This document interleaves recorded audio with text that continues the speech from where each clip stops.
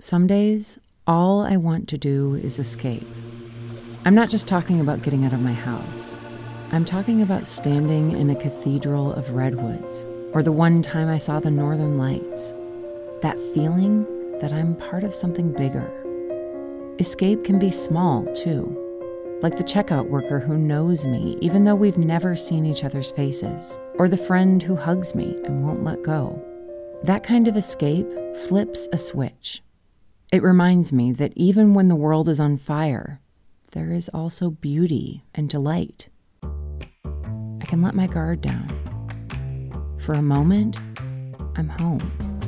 Welcome to Shelter in Place, a podcast about embracing the journey in a world forever changed. We spent season 2 on a pandemic odyssey that brought us from one coast to the other and back again. In season 3, we're bringing you stories in search of home. What do I want to welcome back into my life, and what do I want to leave behind? We're not sure what home looks like anymore, but we know what we want from it. I want to know that I belong here. Not because of what I accomplished or earned, but because of who I am. I want a home where we don't pretend that our world isn't broken, but we're creating beauty from that brokenness. We're exploring how to be human in a way that feels expansive rather than exhausting. We're learning how to escape not out of life, but into it.